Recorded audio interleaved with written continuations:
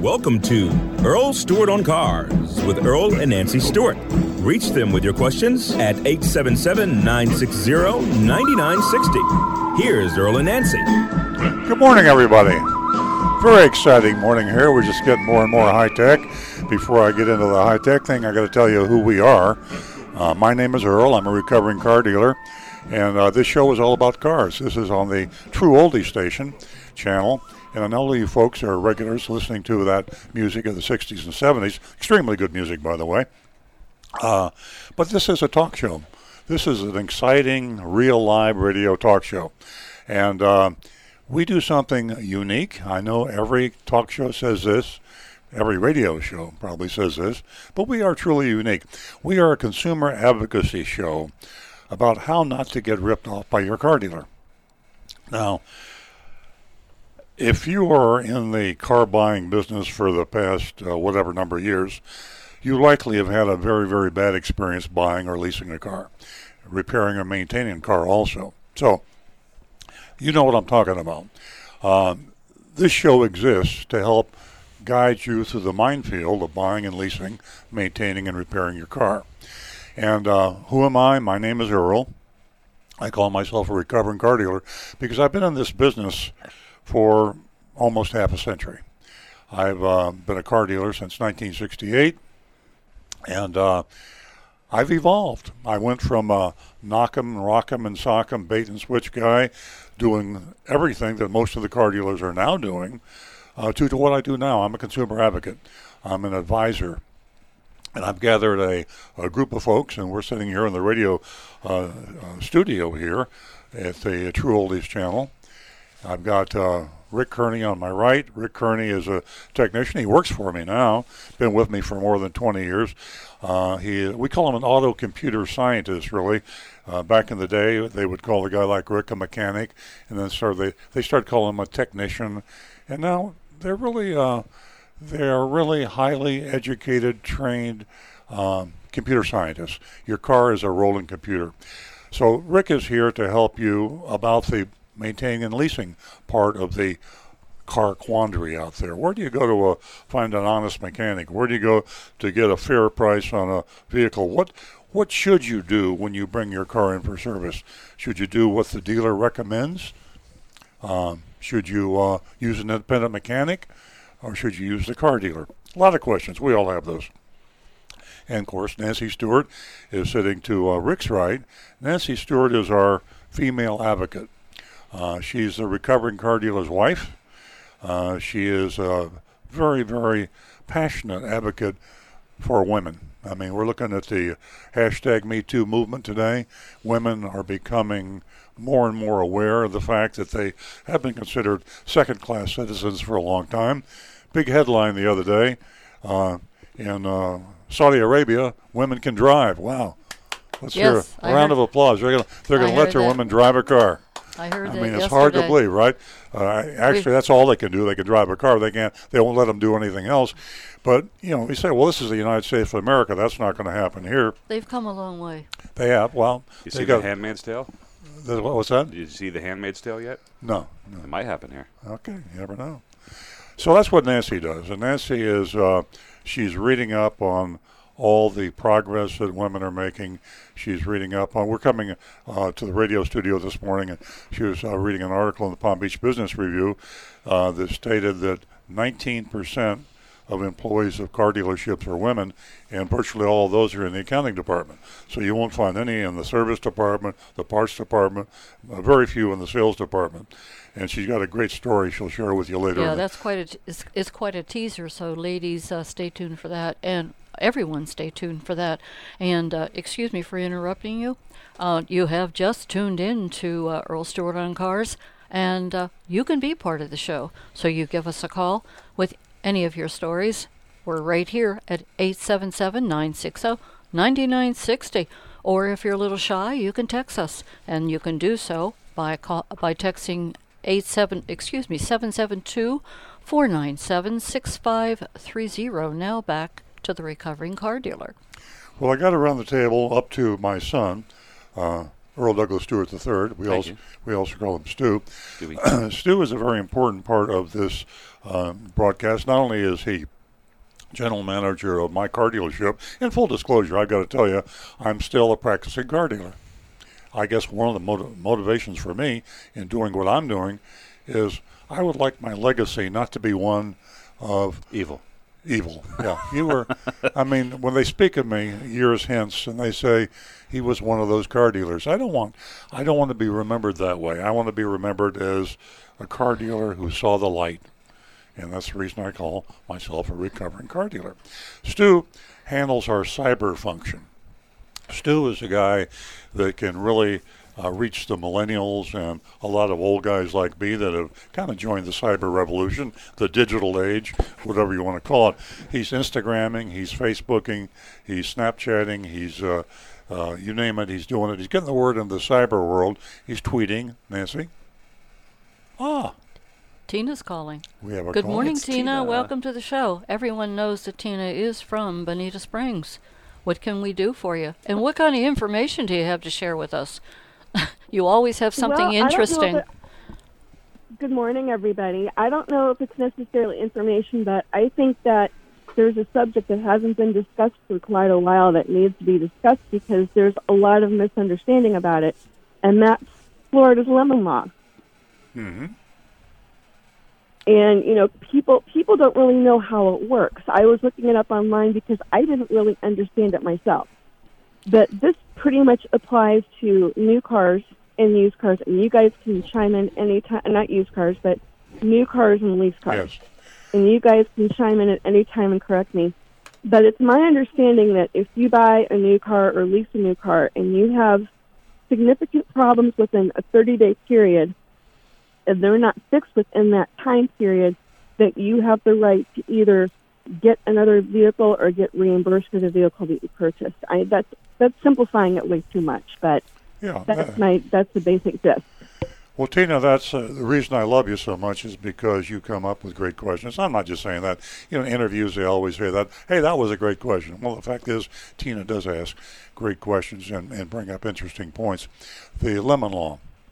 I happen to know and consider myself a friend of the woman who started Lemon Laws. Her name is Rosemary Sheehan, and she operates a consumer group in California, an amazing woman. I've been collaborating with her for years, and she designed the original Lemon Law. And that was something, Wow. Something to protect new car buyers all over. Now, it started out in California. Every lemon law is different in each state. So if you're a Floridian, you want to familiarize yourselves, obviously, with those lemon laws. I can speak to the Florida lemon law.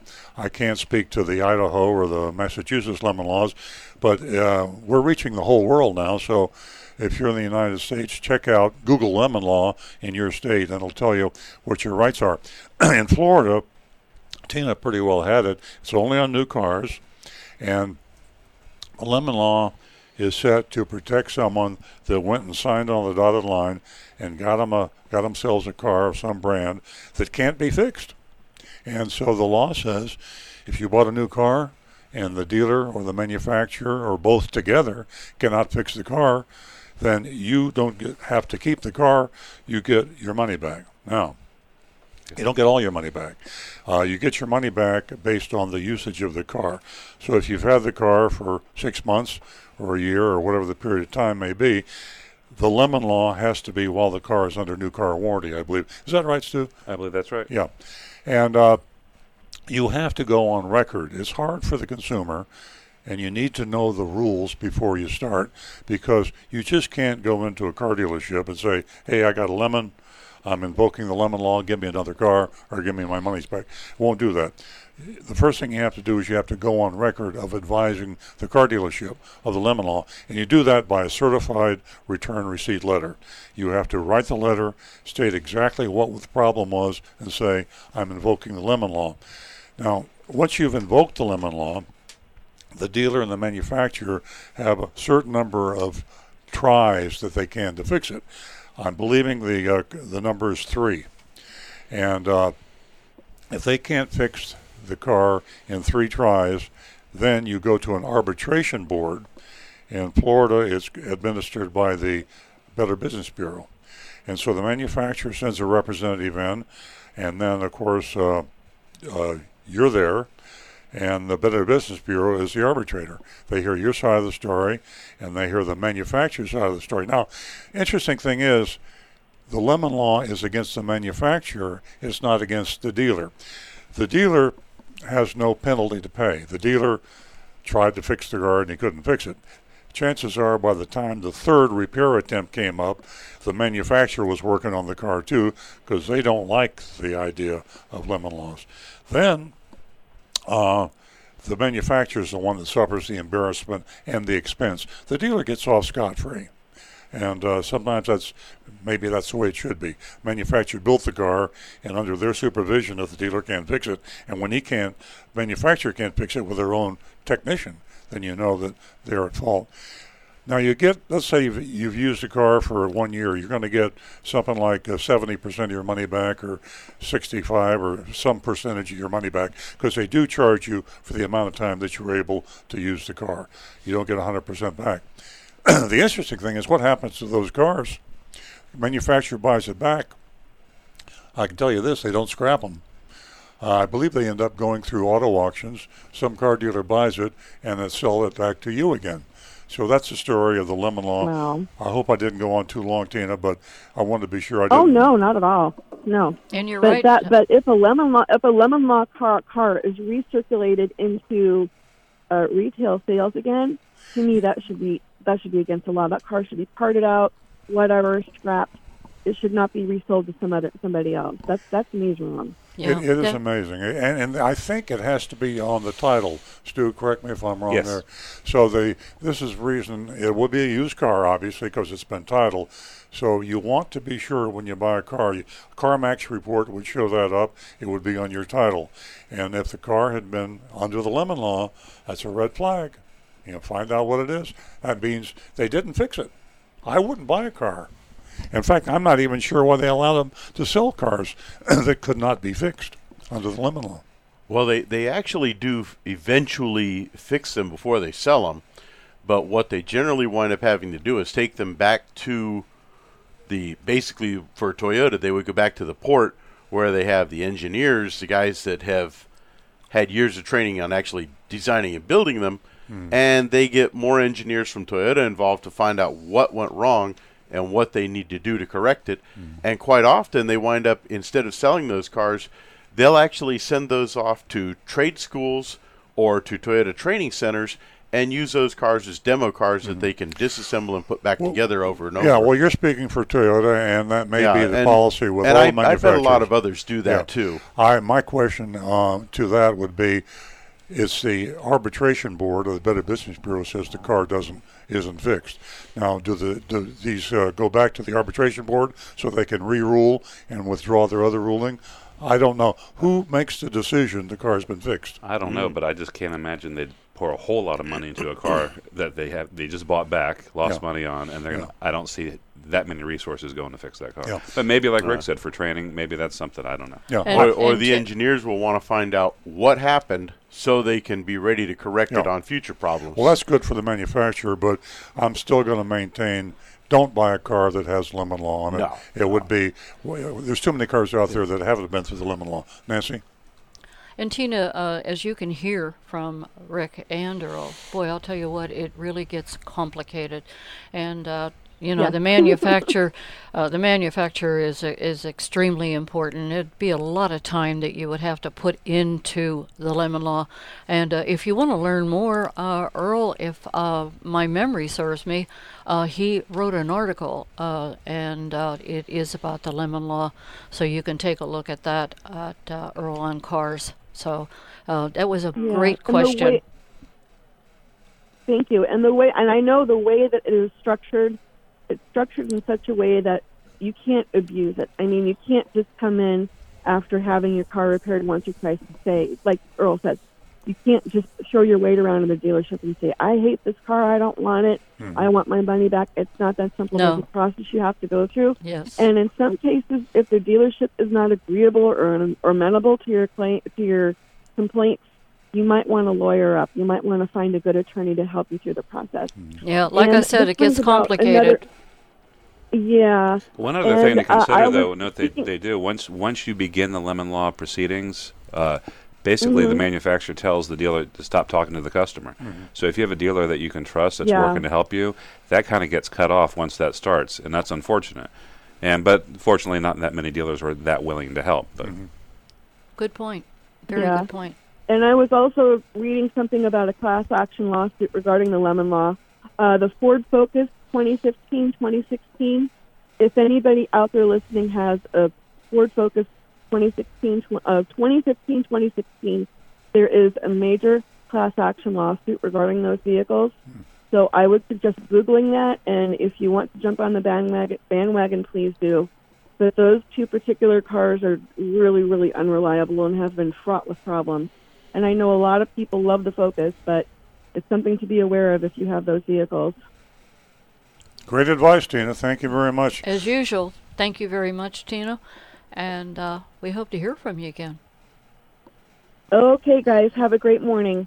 Thank you. thanks, Tina. Give us a call toll free at 877-960-9960, or you can text us at 772-497-6530. And as a reminder, ladies, I have $50 for each one of you, first 2 female callers.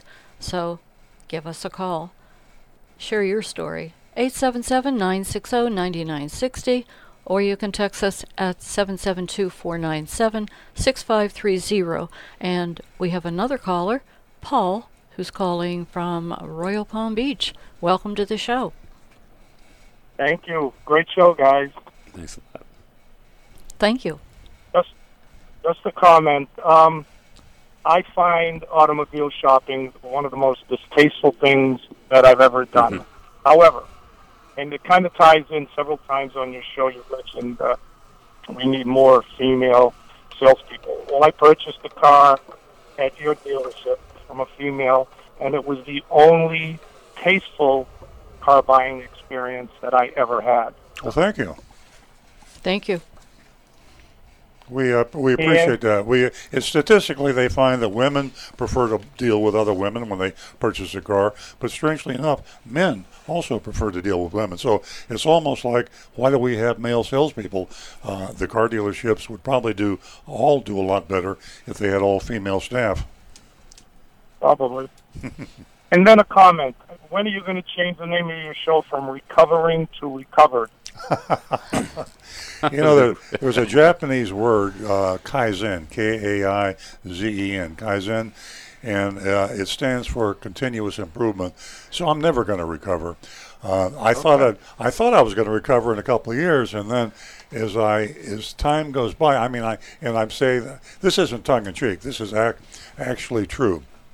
Every time I think I'm getting close, I realize I got a ways to go. So I hope that applies. That's I guess kind of a symbol for civilization, right? We all think we're smart, and if you go back 1,000 years, man thought he had all the answers, and that's good. It goes down to individuals. So I love being recovering. It's fun. I hate people who think they've recovered, because I think that's a misstatement. I don't think humans can ever fully recover. Paul. Okay, thank you for your time. Okay, thank Paul. you for the call. Paul, Good thanks call. for recognizing our continuous improvement, and give us a call again. Thank you again. Thank you. Okay. I think Nancy has a phone call.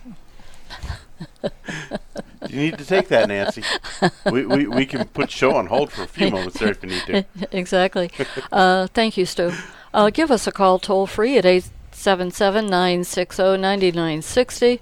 And again, you can text us at 772-497-6530. Now back to the recovering car dealer. Tina, our first caller this morning, was talking about the lemon law, and I want to give this advice to you folks out there on the lemon law. When you actually invoke the lemon law, you actually sometimes end up getting less out of it than by using the lemon law to intimidate. That's a nasty word to have to use, but sometimes you just have to slap the dealer in the face to get his attention. So if you're dealing with a dealer that can't fix your car, and Stu alluded to this earlier, When you officially invoke the lemon law, communications are cut off between you and the car dealer because the manufacturer will tell the car dealer, and the manufacturer has a contractual arrangement with the dealer, so basically the manufacturer can tell the dealer what to do. Manufacturer will say to the dealer, you can't talk to this customer anymore. So even if he wanted to help you and really tried to want to fix your car, he's prohibited from doing so. So you've got a car, a new car, and the dealer can't fix it. My first advice would be to try another dealer, maybe even another dealer after that. Sometimes dealers just, one dealer is less competent than another dealer. But when you really start to get worried and you think that none of the dealers in your market can fix your car, then you can use the manufacturer. You can go to the manufacturer directly and say, look, I'm at my wit's end. I don't want to have to invoke the lemon law. I don't want to have to hire an attorney. Please help this dealer fix my car. They'll get a technician on an airplane. They'll put a Rick Kearney on an airplane, a guy that really knows what he's doing, fly him in to the car dealership, and there probably the most knowledgeable technician ever will look at your car and probably fix it.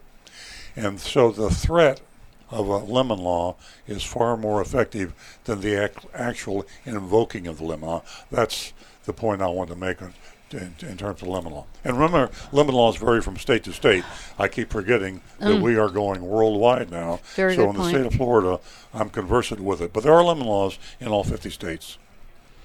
Okay, great information. We're going to go to our next caller, and that's Tom, who's calling from Stewart. Welcome to the show.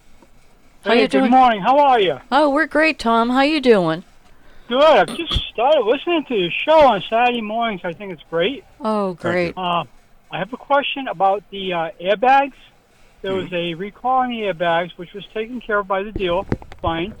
But there's supposed to be, again, a class action suit against whomever.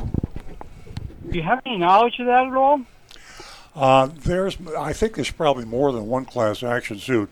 Tom, I don't know the specific one to which you refer. There should be a lot of class action suits. I'm surprised that the attorneys are sitting on their hands here. This whole thing with the airbag recall and repairing cars with defective airbags, and if you think you misunderstood me, I'll repeat that. Cars are being repaired with airbags that are still defective. The only reason they use them is because they have no other airbag to do the repairs with. So the law is being violated as we speak.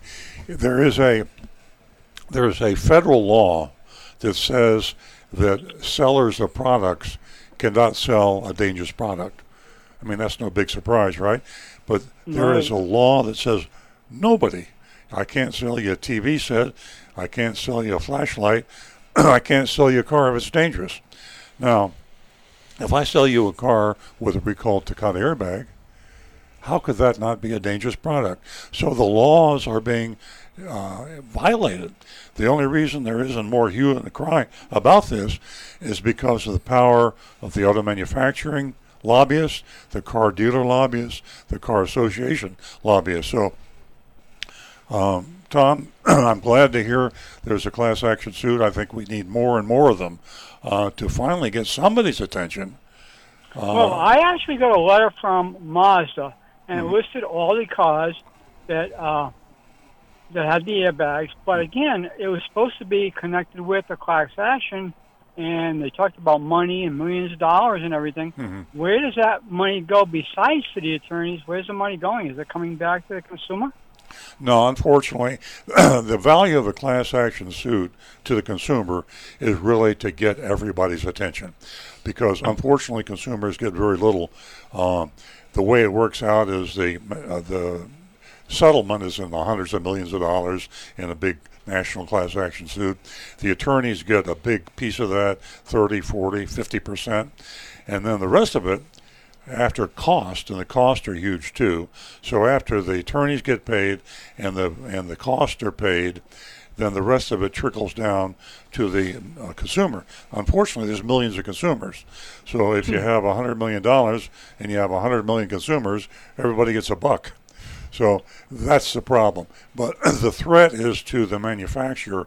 If they're going after Mazda is terrified with the idea that this could be a huge hit against them. The money comes out of the manufacturer's pocket. So, yeah, it's part of the problems that the lawyers have with class action suits is the apathy of the consumer, because most consumers realize they're not going to benefit very much from this, but they are going to get the manufacturer's attention, and that's the reason I like the idea of more and more class action suits against the manufacturers on these airbag problems. Well, disappointed I'm not getting any money back. I had planned on taking my wife to Longhorn tonight. Mm-hmm. But, hey, thanks for the information. I really appreciate it. I'm going to listen to you next Saturday morning. Oh, thank you. Thank you, Tom. Enjoy your dinner. All right, guys. Bye-bye. Bye-bye. Okay, I think I thought we had another caller. We don't. But let me remind you, just a little reminder, that...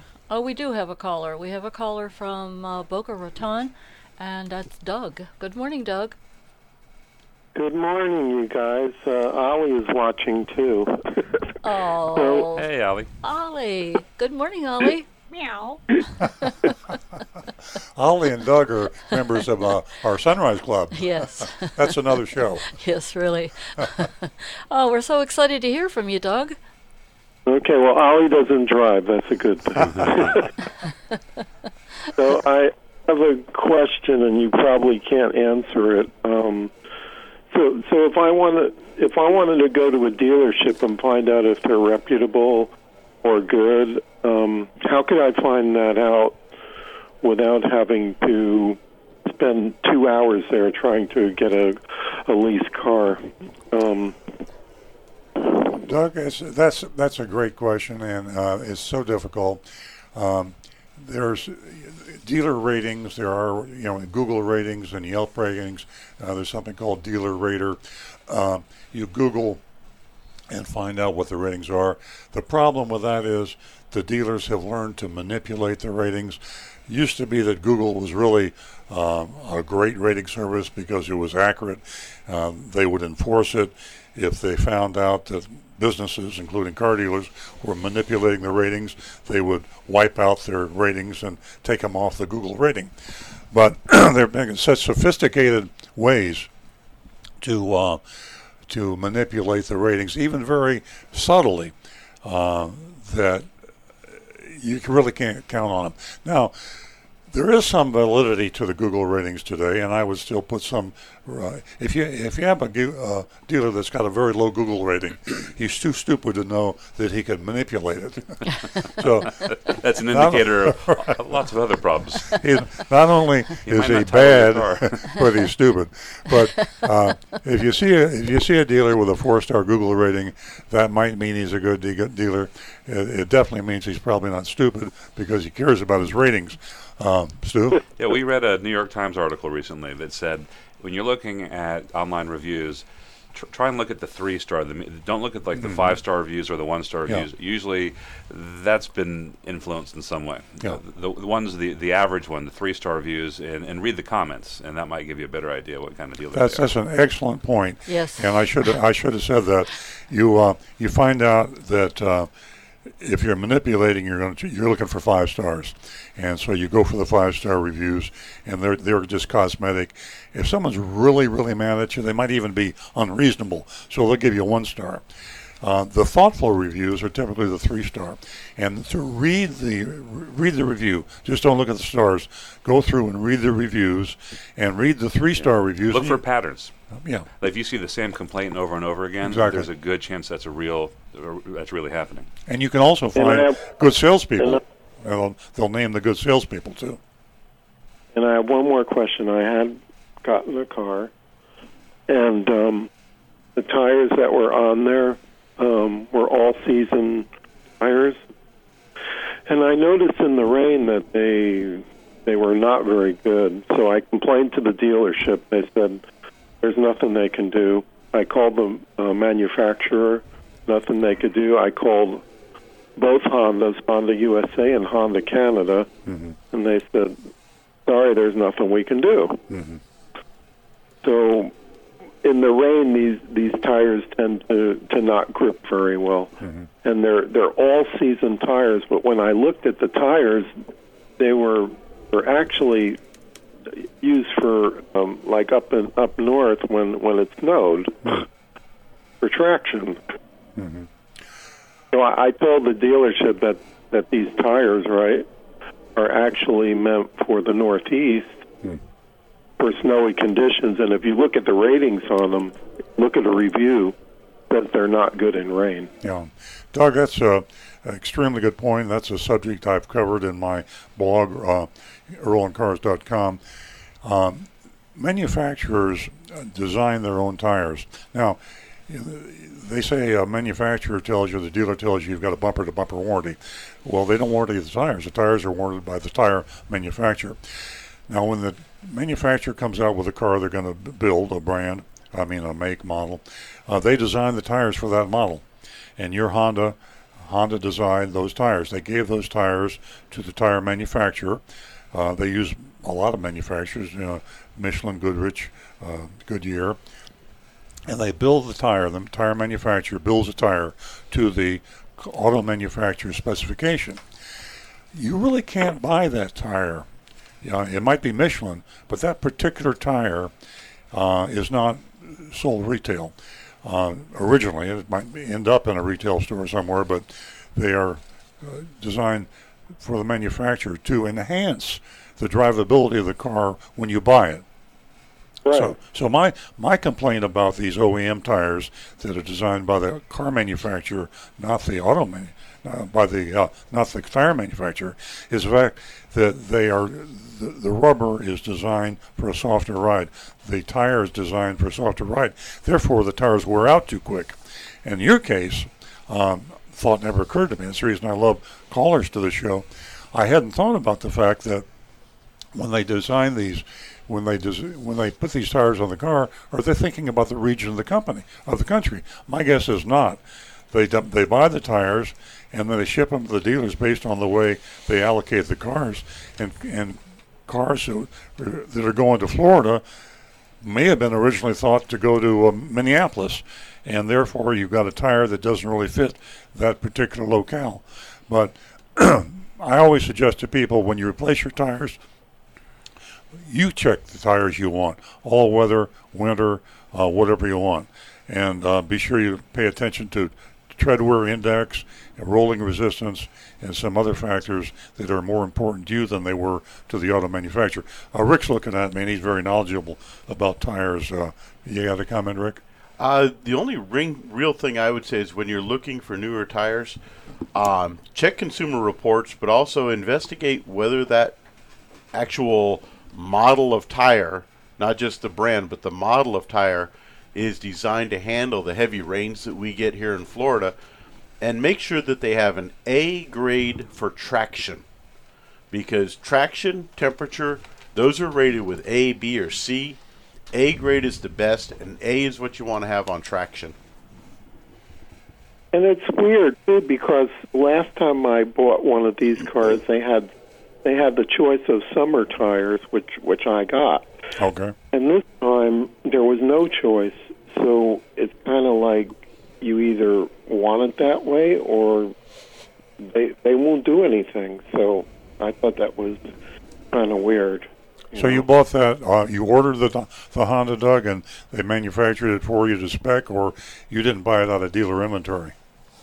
No, I did get on dealer inventory, and when I looked at the other ones, they all had the same tires. So I said to the dealership, I said, hey, you used to have summer tires on these Civics, and now you don't offer it. He said, yeah, this is just the way they're coming from the manufacturer. Yeah. That's what he said.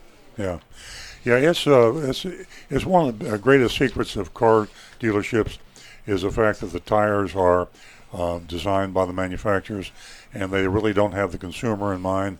Years ago, when Lexus first came out, they really wanted to make people believe, boy, this is really a comfortable ride.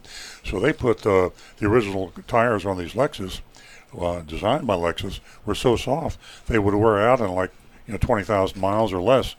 And the head of Lexus at that time was a guy named Jim Press, and he was so much a consumer advocate and realized what he'd done, that he basically gave every Lexus owner a rebate of something like, at the time, $400 or $500 toward their next set of tires, because the tires that Lexus had designed for the new luxury car were so soft they wore out right away. Wow. That's nice. Like I said, I tried all ways, and they said, well, if you're not happy with the tires, get new ones. Yeah. Yeah, that's too bad. That is really too bad. Here on tires, and it's one of the most least understood. I'm so happy that you asked this question, Doug. When you have a problem with a tire, you should go to the dealer that sold you the car, even though the manufacturer warranties the tire. But be sure that the dealer contacts the tire distributor on your behalf. Dealers have more clout. They deal with the tire distributors typically. And so when a dealer calls Firestone or Goodyear for you and says, we have a defective tire, you're far more likely to get help and an adjustment in your tire than if you go in by yourself. And they should be able to help you there. But it is ultimately the tire manufacturer and the local tire distributors that are going to have to make that call. Okay.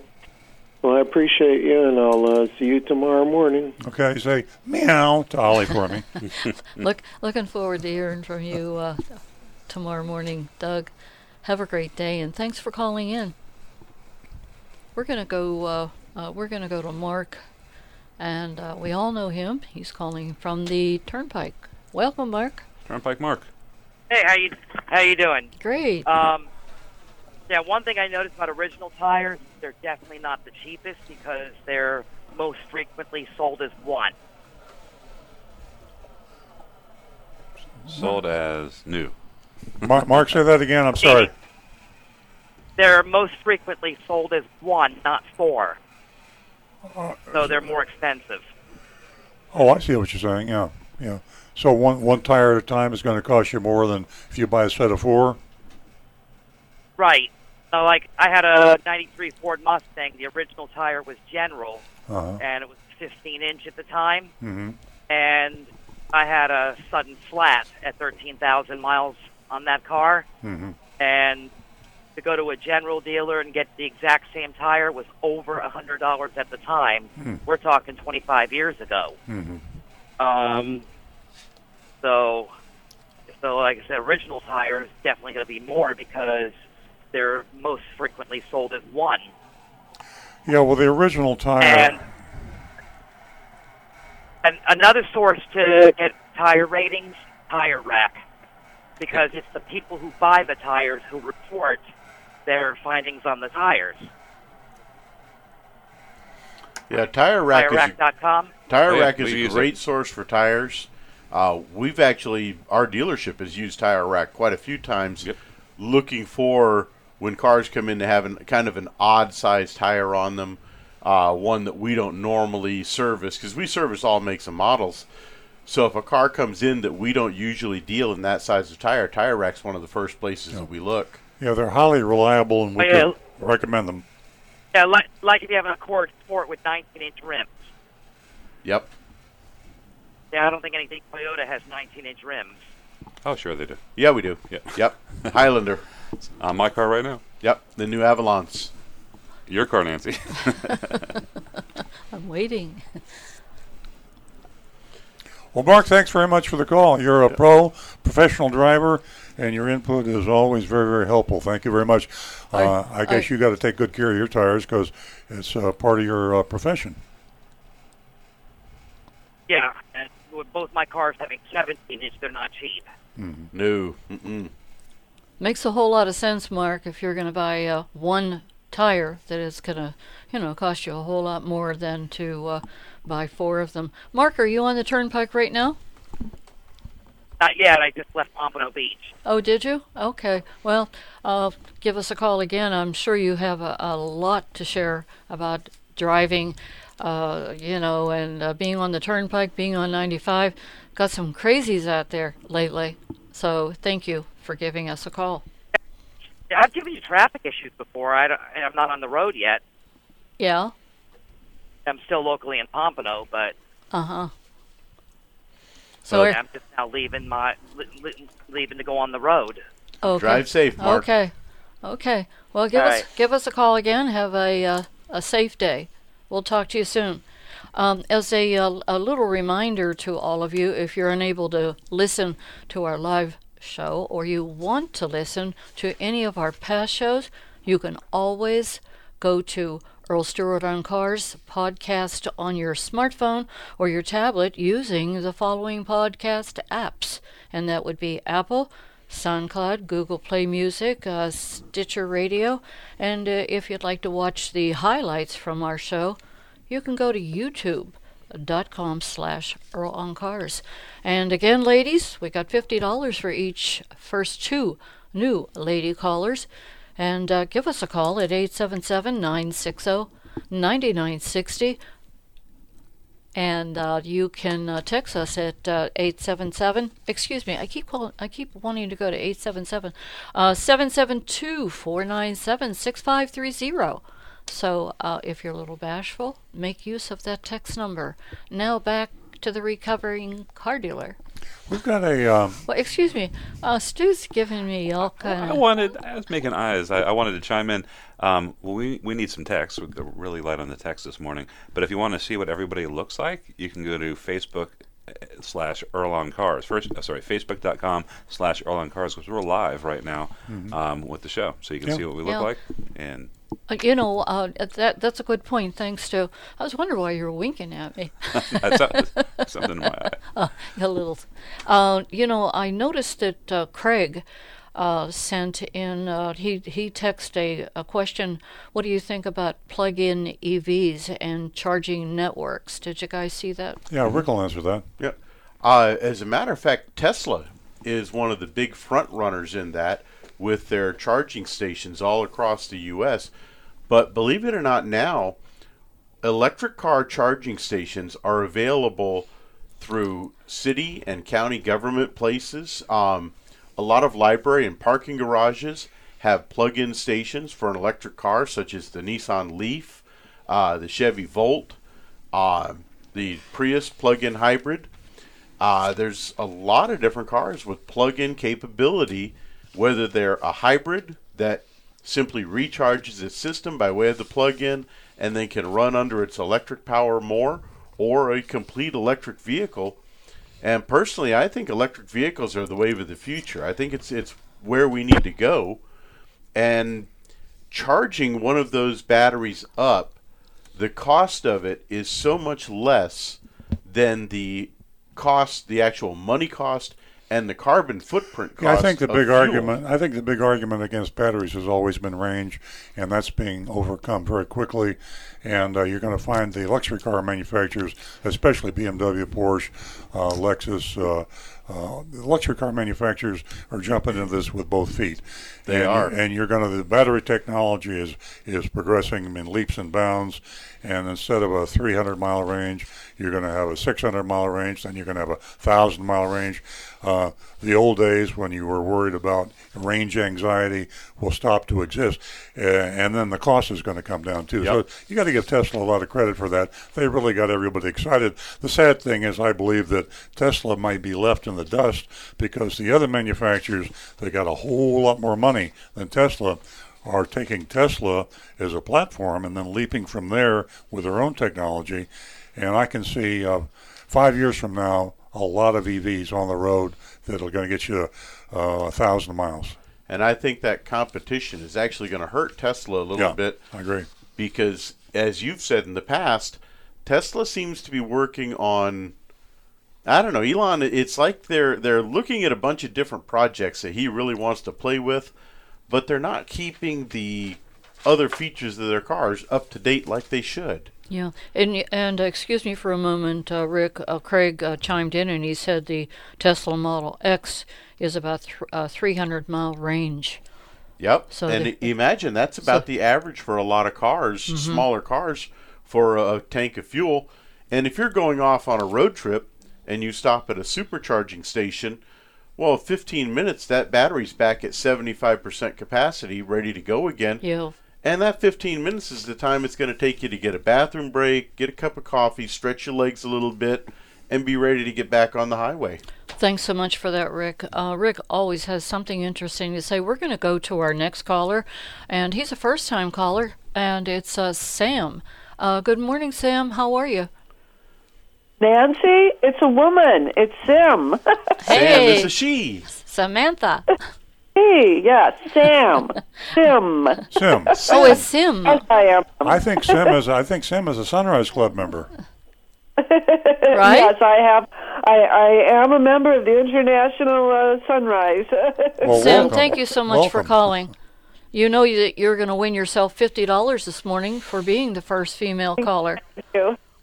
Yeah, I'm curious about the difference in the engines. I'm going to be leasing another Honda Accord, but they offer you the different engine sizes, and I'm curious for your insight as to why one is better than the other.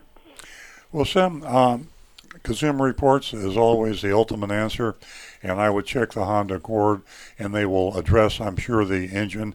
As a consumer kind of a person, and as a car dealer kind of a person, I always opt for the lower.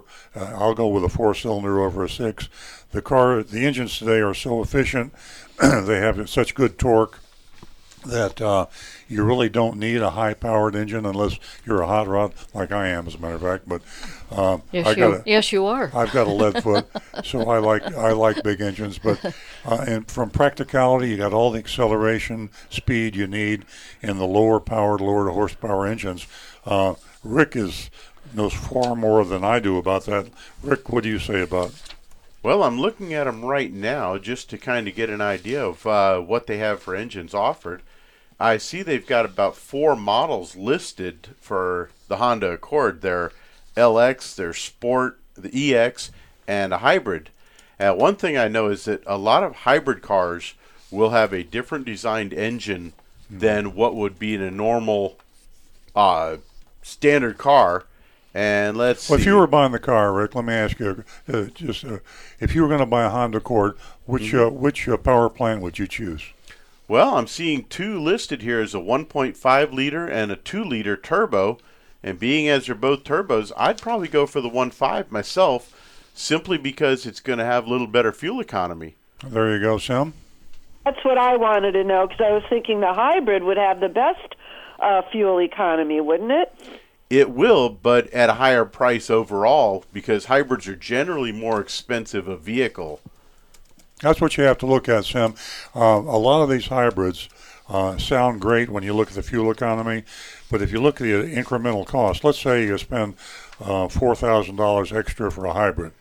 For the equivalent model, you could get a gasoline engine for $4,000 less, or it could be $2,000.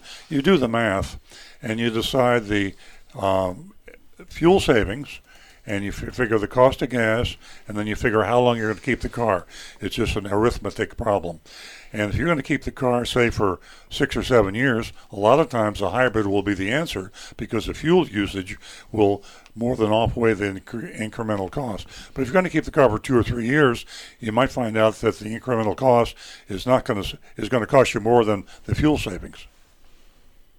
Yeah, I just wish that I could support the idea that we should not be using oil out of the Earth Mother and be moving more towards solar and hybrid vehicles that don't use as much gasoline. We're almost there, Sam. I mean, we're not just moving; we're accelerating, and in 10 years, you're going to see, and this is just my prediction, the majority of vehicles on the road will be electric vehicles.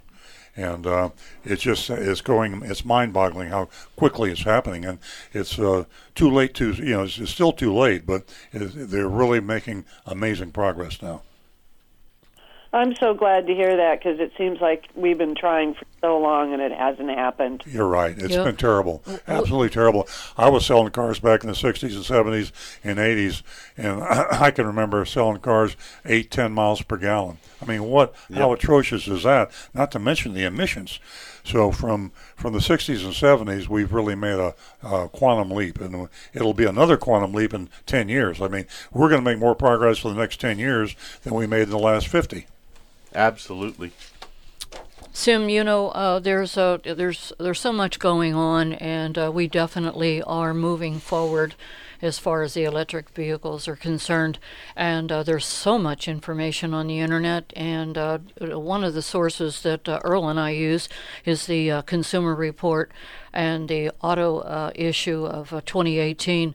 There's a lot of information right there, and I want to take a moment and thank you for your call, and also for being part of the International Sunrise Club. Sim, I'm not sure whether you heard me earlier, but as a first-time lady caller, you did win yourself $50. Woohoo! And my apologies for mispronouncing your name. That is a beautiful name. Stay on the line, and we'll get your information, and I'll get that check out to you. That is so awesome. Thank you guys so much. I love both of you. You really our day in the morning. I love seeing the sunrise every morning, and we're hoping one of these days we may bring Ollie with us to the ocean. Would that be amazing? I mean, this International Sunrise Club has definitely exploded, and Earl is amazing.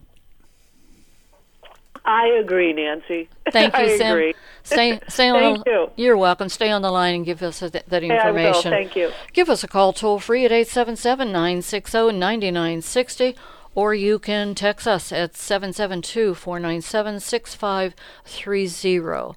And I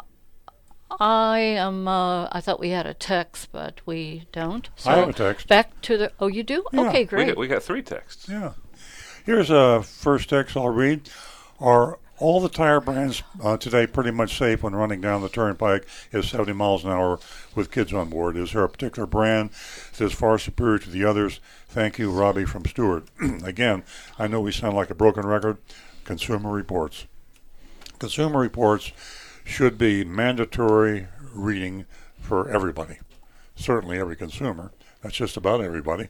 Online, or at your newsstand, or pick it up at the library. The annual auto issue. All you do is go online and say, your question is safest tire, and you'll find out. Here you go. You'll find out your safest tire. But in general, yes, the tires are pretty much all safe. It's a question of which ones are safer.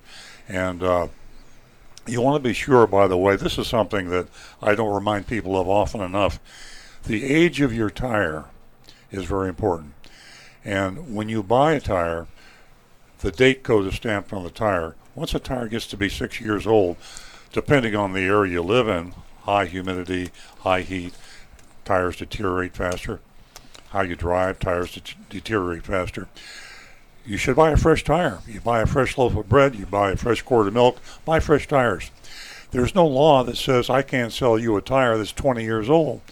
Crazy? No, we got a lot of things in the government that are crazy. National Highway Traffic Safety Association, somebody should have a law that says you can't sell old tires, but there is no law. It happens. So when you're buying a tire, be sure you check the date code on the tire to find out if that tire was manufactured in the year you bought it. Yeah, great information. Check the tire and check that date.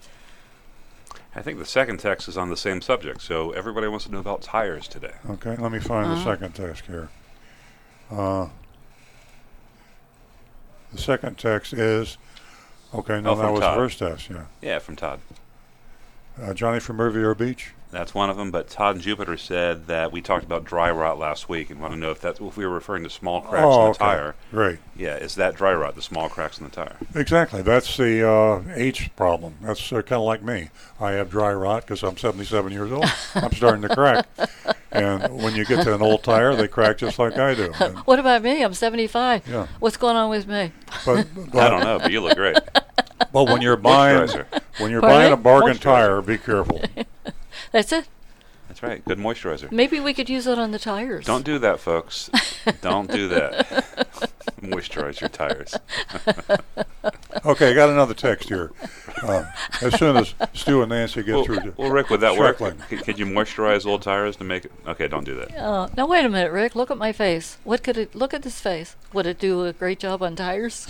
No dry rot there. Okay, we're getting into the weeds. Right. Go ahead, Earl. Johnny from Riviera Beach.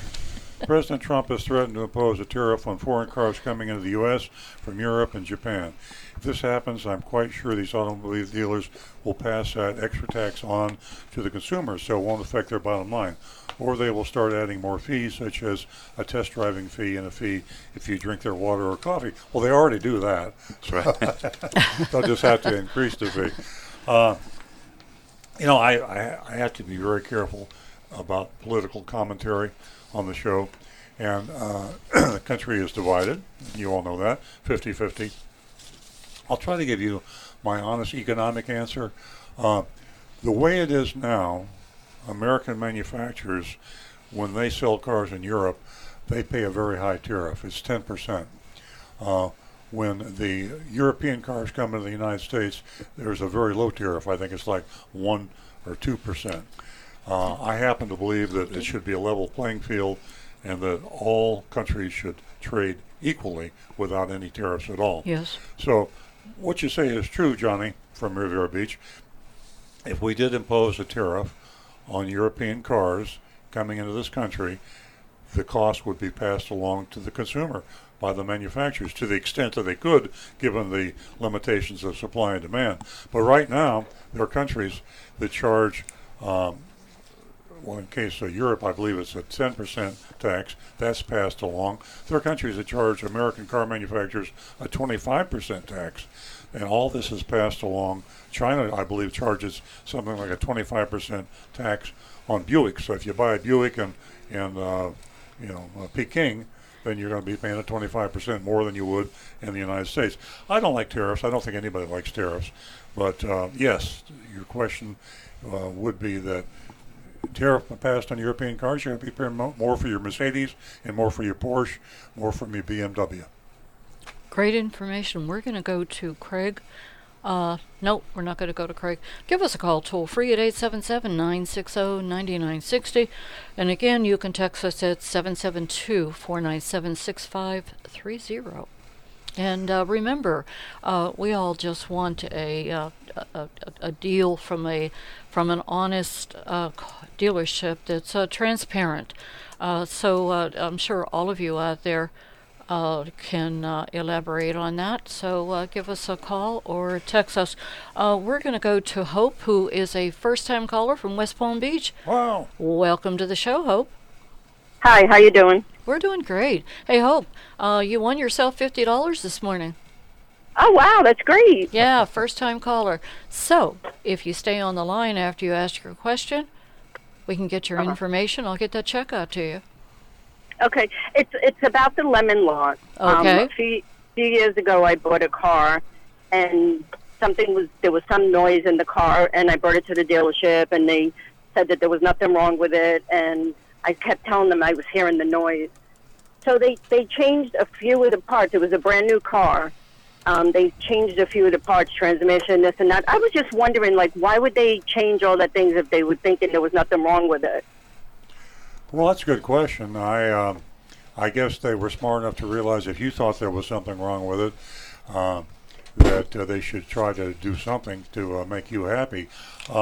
I find when there's noises and squeaks and rattles in vehicles, we forget, the most obvious answer to some of these questions. Maybe they can't hear it because their ears aren't as good as a customer. I mean, let's face it, frequency. I have I can't hear high frequency. I have a mailbox detector. When someone leaves us mail, I have an alarm that goes off, and Nancy can hear it, but I can't hear it. People driving cars hear squeaks and rattles that the technician can't hear. So if you have a problem like that, same thing goes with vibrations. Some of us are more sensitive than others. So I salute the dealer that took your word for it. Apparently, Hope, I understand that it must have stopped making the noise, or else you would have invoked the lemon law.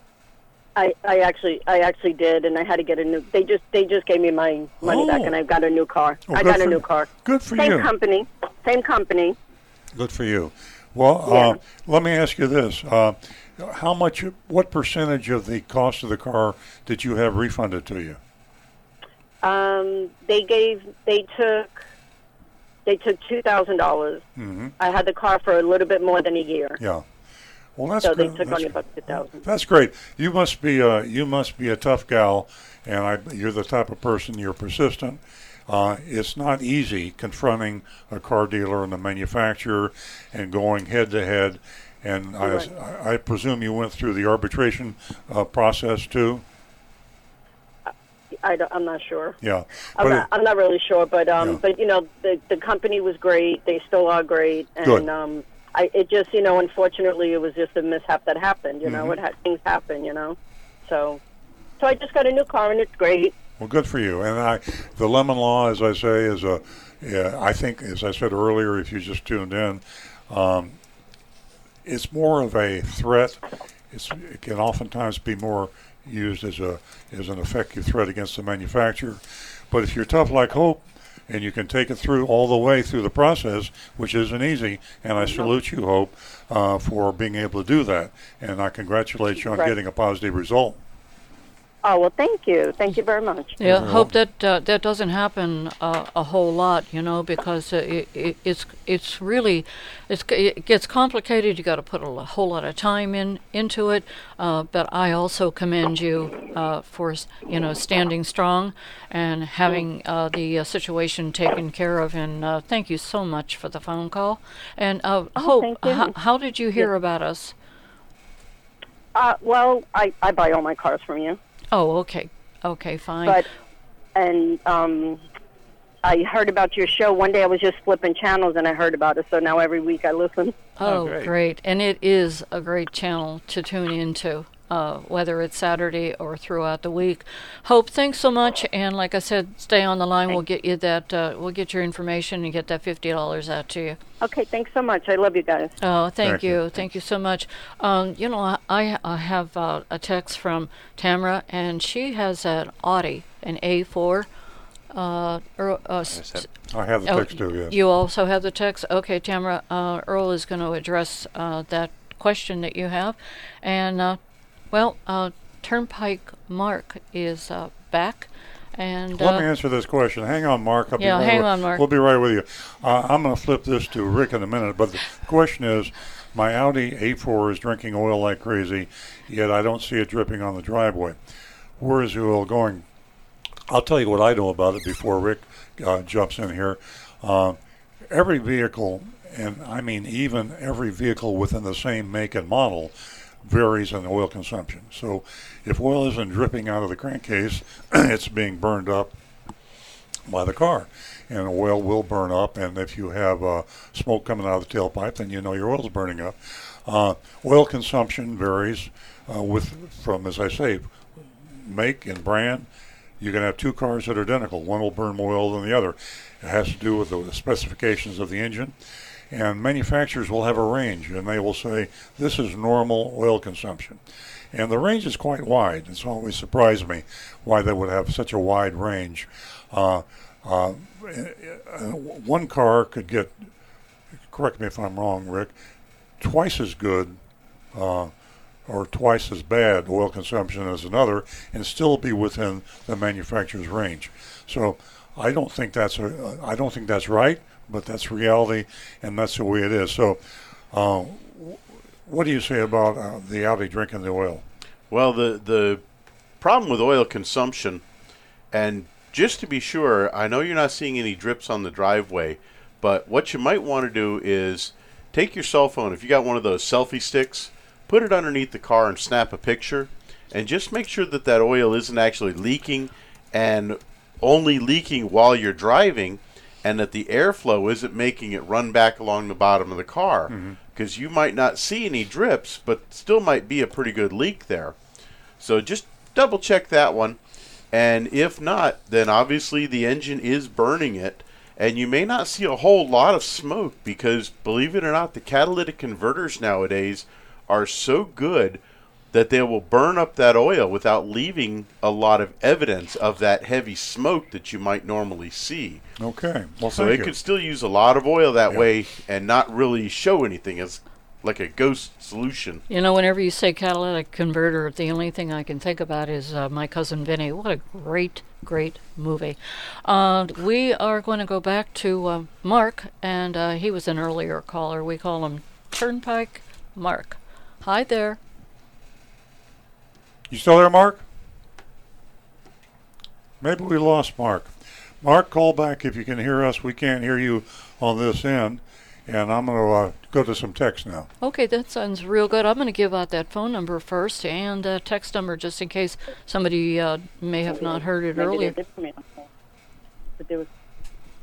877-960-9960, or you can text us at 772-497-6530.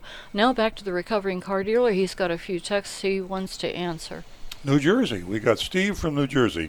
I love the way these people are coming in from all over the country. Maybe we can get some people from out of the country. That'd be fun. Steve from New Jersey, you said that lease pricing is difficult to figure out, and it's best to get 3 prices before buying. Since ads often do not include all costs and one's credit rating is a component, what suggestions can you provide to comparison shop? Leasing is complicated. That's the reason car dealers make more money when they lease you a car.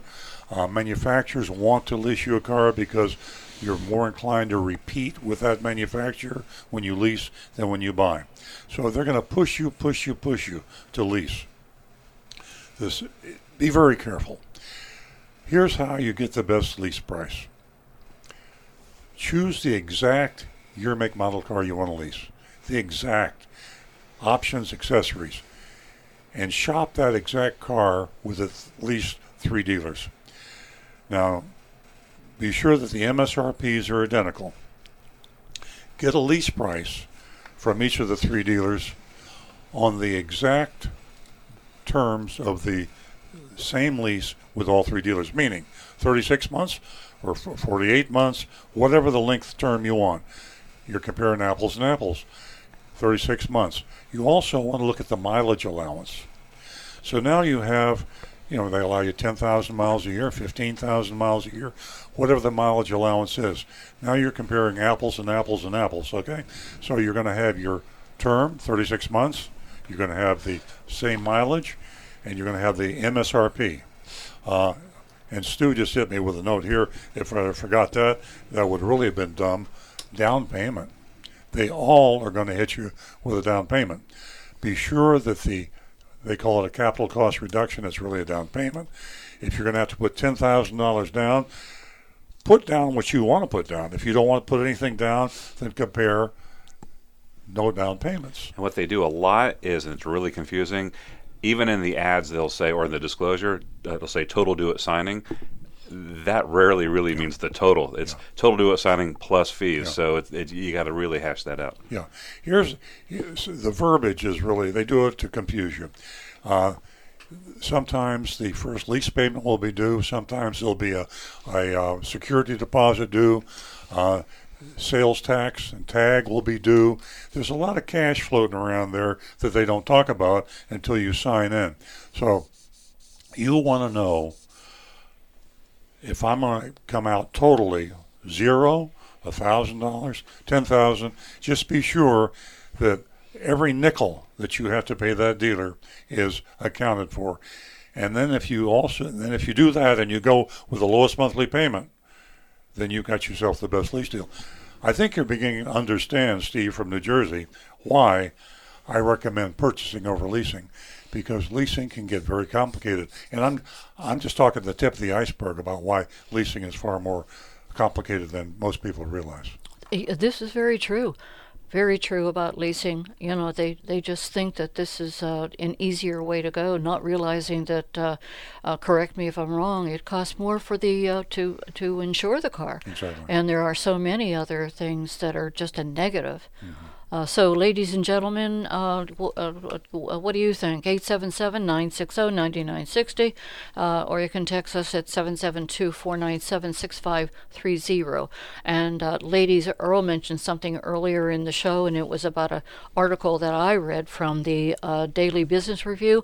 We haven't forgotten about that. We are going to get to it. We're going to go back to the recovering car dealer because he has a few more texts to address. These are actually coming in on our live Facebook video. So what about hydrogen fuel cell power plants, John and Jupiter? Hydrogen fuel cell power plants. That was a hot topic a while back. Toyota was a leader in the hydrogen fuel cell, and they're kind of fading. Rick? Well, we've got the Toyota Mirai that's running out in California. The problem is there's only a few hydrogen fueling stations where you can refuel it, and of those few that are available in California, only a couple of those, a small percentage, are open to the general public. Yeah. So it's a very limited thing. I think the reason that you're not seeing a surge of infrastructure being built for hydrogen fuel cell refueling is because the battery technology is going so fast now, you don't need the fuel cell. You'll be able to buy a battery, as we talked about earlier in the show. 300 miles is a no-brainer now. 1,000 miles, I'm saying in 10 years, and who knows, in 15, 20 years it could be 3,000 miles. I mean, hydrogen fuel cell was a hot topic. Now it fell behind. Technology and batteries has pushed that into the dust. Yeah, and the other big drawback on it was they were getting the hydrogen from the hydrocarbons in oil. So it was really, you were still using the oil anyways, and we weren't getting away from oil. So hydrogen fuel cell is deader than a doornail. Yep. Good point. We are going to go to Al. Al has been holding. Thanks for your patience, Al. He's calling from West Palm Beach. Welcome to the show. Yeah, hi. I know you're talking about mostly cars, but I focus more on the driver because of the fact that my limited vision, I no longer drive. But one of the things I've always thought about is the fact that while they give you a vision test, they never test your hearing. Mm-hmm. You go in there deaf and get a driver's license. Mm-hmm. Well, it's funny you should mention that. The only requirement if you're deaf, I mean totally deaf, is that you have a side view mirror on the driver's side. That is the only rule, which has always amazed me, because certainly that's one of the senses that's very important. If there's an emergency vehicle with a siren going, you should be able to hear that. So that's just one of our laws. It's a little difficult to understand. I suppose that's something that people ought to talk to their congressmen about, their senators, their legislators, as to why there isn't some sort of restriction on hearing. I will say this, though, that I think with technology exploding the way it is now, there probably is technology out there that essentially, we're talking autonomous cars. Autonomous cars can hear. So if we have devices in cars that would be like the hearing of an autonomous car, it could visually alert the driver who is doing some driving. So I think the likelihood that deaf drivers will ever be, or I should say hearing impaired is politically correct, but that hearing impaired drivers will probably continue to be able to drive because of technology, even if they do pass a law that says that you must be aware of emergency vehicles with their sirens on. Yeah, there's one other incident that's demonstrated by a story about a mother who took a daughter for a drive, and as they were driving, the mother went through a red light. And the daughter was hesitant to say anything because she didn't want the mother to feel that she was being thought of as not able to drive anymore. Mm-hmm. But then when the mother went through the second light, she said, "Mother, you just went a second light. You went through that light." Mm-hmm. And the mother says to her, "Am I driving?" Oh, dear. Okay, Al. Hey, Al, let me ask you a question. You said you're visually impaired and you can't see well enough to drive. Are you excited about the fact that you could possibly be in an autonomous car in 3 or 4 years? Al, I think we lost Al there, but I always get excited when I talk to people that are elderly, people that have impairments of vision and hearing and other physical impairments. It's just the idea, and partly because I'm 77 years old, it's going to happen to me. It's so exciting to me that I could be in an autonomous car in 5 years, at least on I-95 and the Turnpike. But how cool is that? Yeah, absolutely. We're going to go back to Mark. Hey, we got you back, Mark. How you doing? Yeah, can you hear me now? Loud and clear. Sorry for the glitch before. Okay, now going back to tires. Mm-hmm. How long should the average person keep their spare tire that's in the trunk? the donuts there. What spare tire? Oh, man, that's a joke. The spare tires are disappearing. Yeah, absolutely obsolete. But you're right. If you have one of the few cars that has a spare tire, I would inspect it carefully, and I would look at the age on the tire. And if I had a 6-year-old spare, I would be very, very. I'd have an expert probably look at it and say, do you see any dry rot or defects that may cause a problem? Yeah. That's the last thing you want is to be on a turnpike somewhere. I have an 06 Mazda 5, mm-hmm. and I changed the tire a year ago. Mm-hmm. I bought the car brand new, and like I said, me personally, I changed the tire. Mm-hmm. So I have a brand new spare tire. Mm-hmm. Even though it's a donut, because the regular one don't fit in my trunk. Oh, okay. Well, it's good. It's good to be ultra cautious, yeah. Yeah, I got one more topic. You were talking about lemon law also. I heard about a case in California where a woman sued Honda because she bought a Civic Hybrid and the car did not get 50 miles per gallon as advertised. Mm-hmm.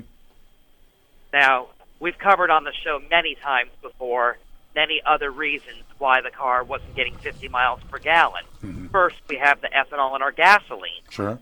That's not the manufacturer's fault. Mm-hmm. Second, she lives in California. Mm-hmm. So California has got more emissions, therefore reduced fuel economy. Well, it's that's really subjective, and as a car dealer, one advantage of me being currently a car dealer is we have a lot of people that come in and complain about their fuel economy, and sometimes it's legitimate, sometimes it's the driver's fault. And as you say, ethanol, that's a whole other topic there. The fuel for you. If I asked Nancy what she got in her car, and then Rick drove her car, and I asked him what he got, and I drove her car, you know what I'm saying? 5 You're all different people have different results. Exactly. It varies. I mean, driving conditions, a lot of different variables, but there are legitimate complaints, and if you're not getting the fuel economy that you expect, then you should have the car checked out. And what I do, and in my dealership, I pick on Rick a lot.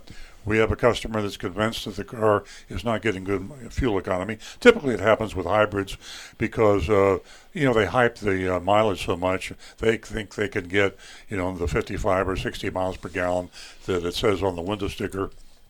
So we'll have Rick take the car home and drive it maybe 2 or 3 times back and forth, and he will record the gas mileage. And typically if you drive the car, he's a really good driver. He knows how to maximize fuel economy.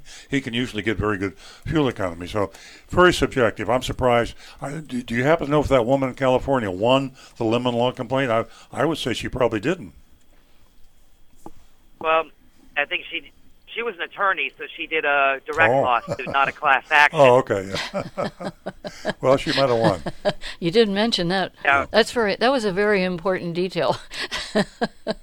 Yeah. Thanks, Mark. Now, like another thing. Now, like we're talking about the ethanol. Like I have a 10 Toyota Prius, and if we fuel it at Costco in Davie, I might see 30.5, 31 miles per gallon from a Toyota Prius. Mm-hmm.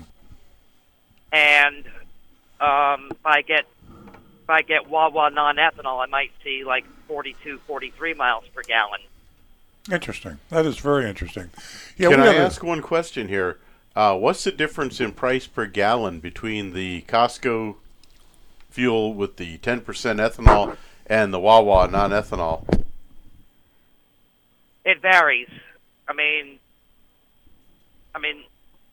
I would say, I don't know where your local Costco is in Riviera Beach or if you got one there. Palm Beach Garden. It's actually Lake Park on North Lake Boulevard. All right. I don't know.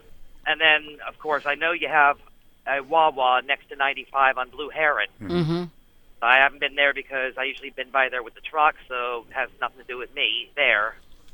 But I've seen, like, recently something like $3.42 a gallon for the Wawa non-ethanol in, like, Pompano, Fort Lauderdale, Broward Boulevard. Mm-hmm.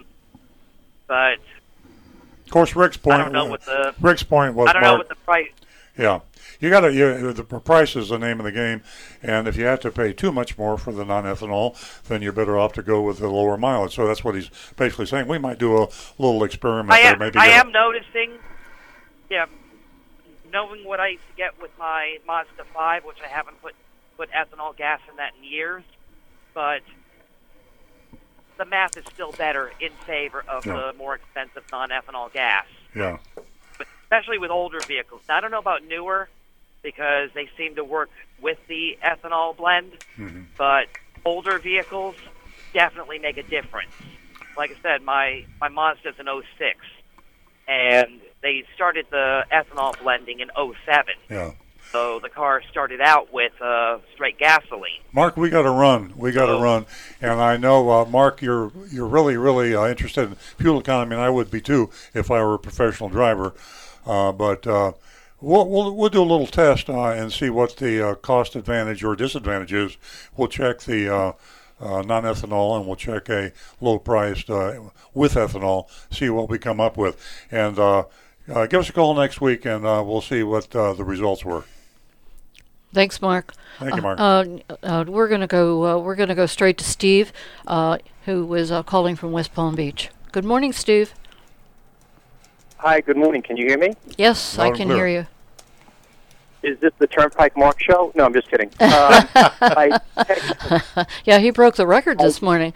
I texted a little while ago, and I know you folks are busy, so I decided to call for the first time, so that's why I'm calling. It's concerning lease vehicles. Is there a general rule of thumb as far as the amount that a dealer will give a leaseor as far as general wear and tear or small dents and dings? Is there a number, and or do they vary? What do you have on that? You're talking about lease cars, and you're talking about turning your lease car in and then being charged a lot of money for the leasing company to fix the car, repair the dings and dents. Yeah, it's a racket. It is common. We lease a lot of cars in my dealership, and I talk to a lot of other car dealers. The leasing companies have looked to the abnormal wear and tear column in their ledger as a profit center, and they are overcharging the lessees to repair these vehicles. And I admonish every person who has a lease car to be very, very careful when they turn that car in. They should be sure that the car is inspected while they are present.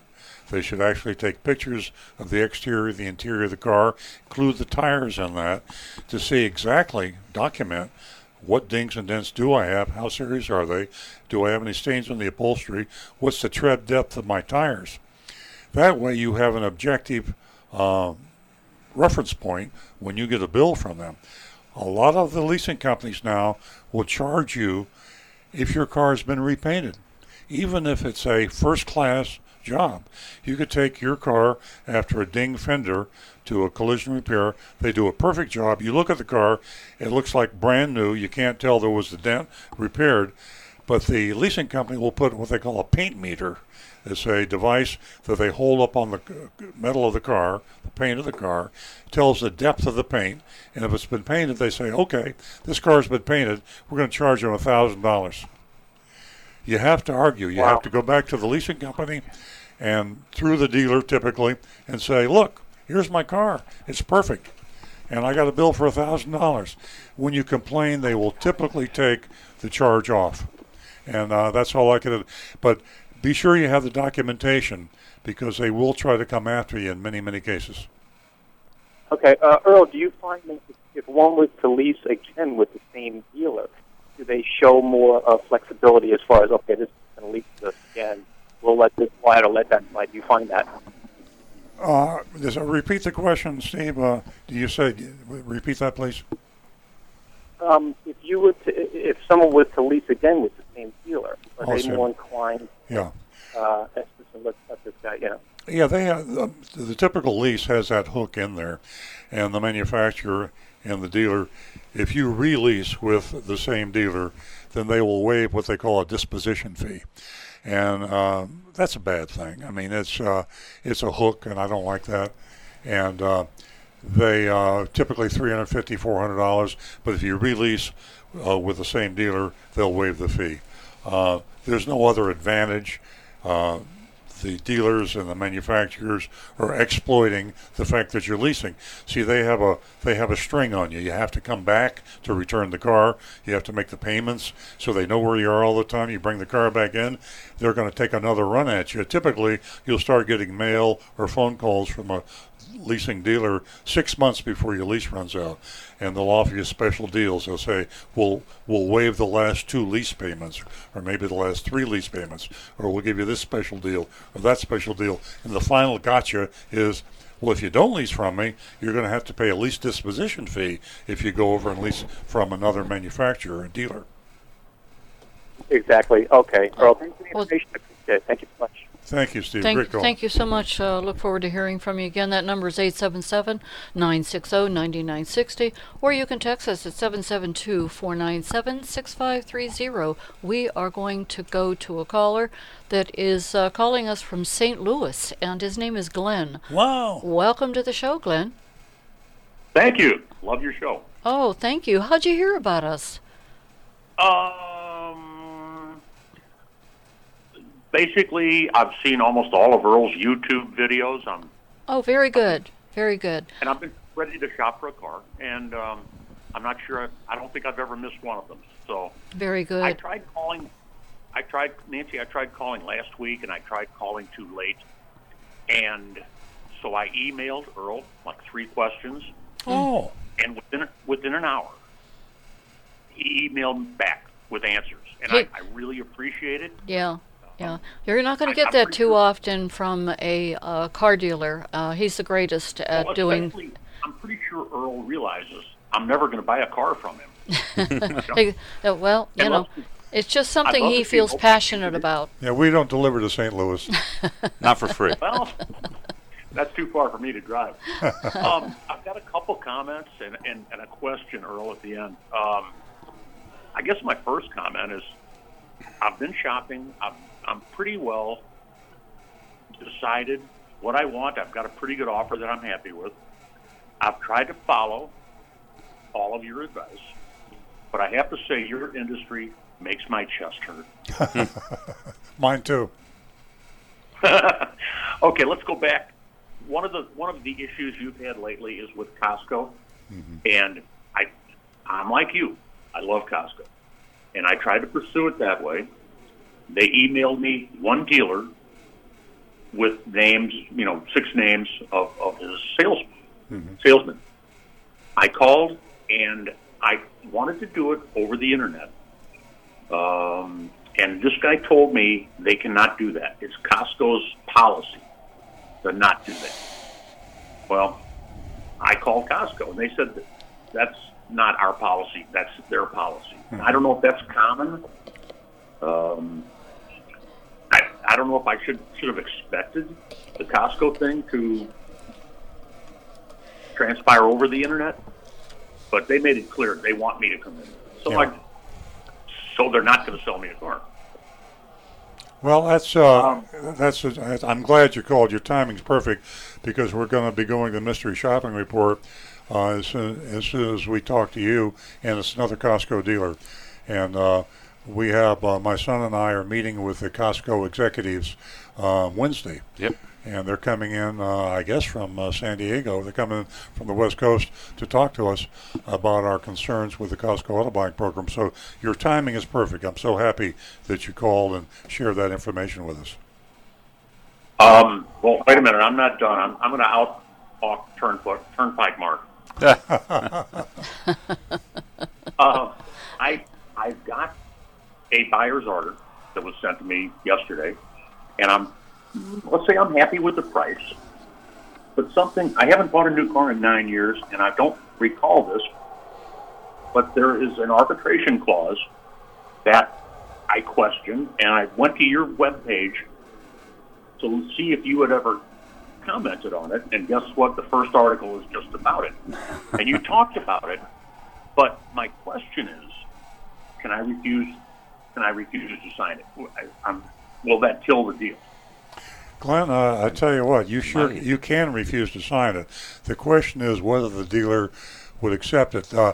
I'd say you'd have a pretty good chance. A lot of car dealers, especially the salespeople, the sales managers, are not even aware of the arbitration clause. Most people, and you're a very sharp guy to even be aware of it. Virtually every car dealer I know has that arbitration clause, which basically waives your Seventh Amendment rights, your right to a trial by jury, your right to have your fair day in court.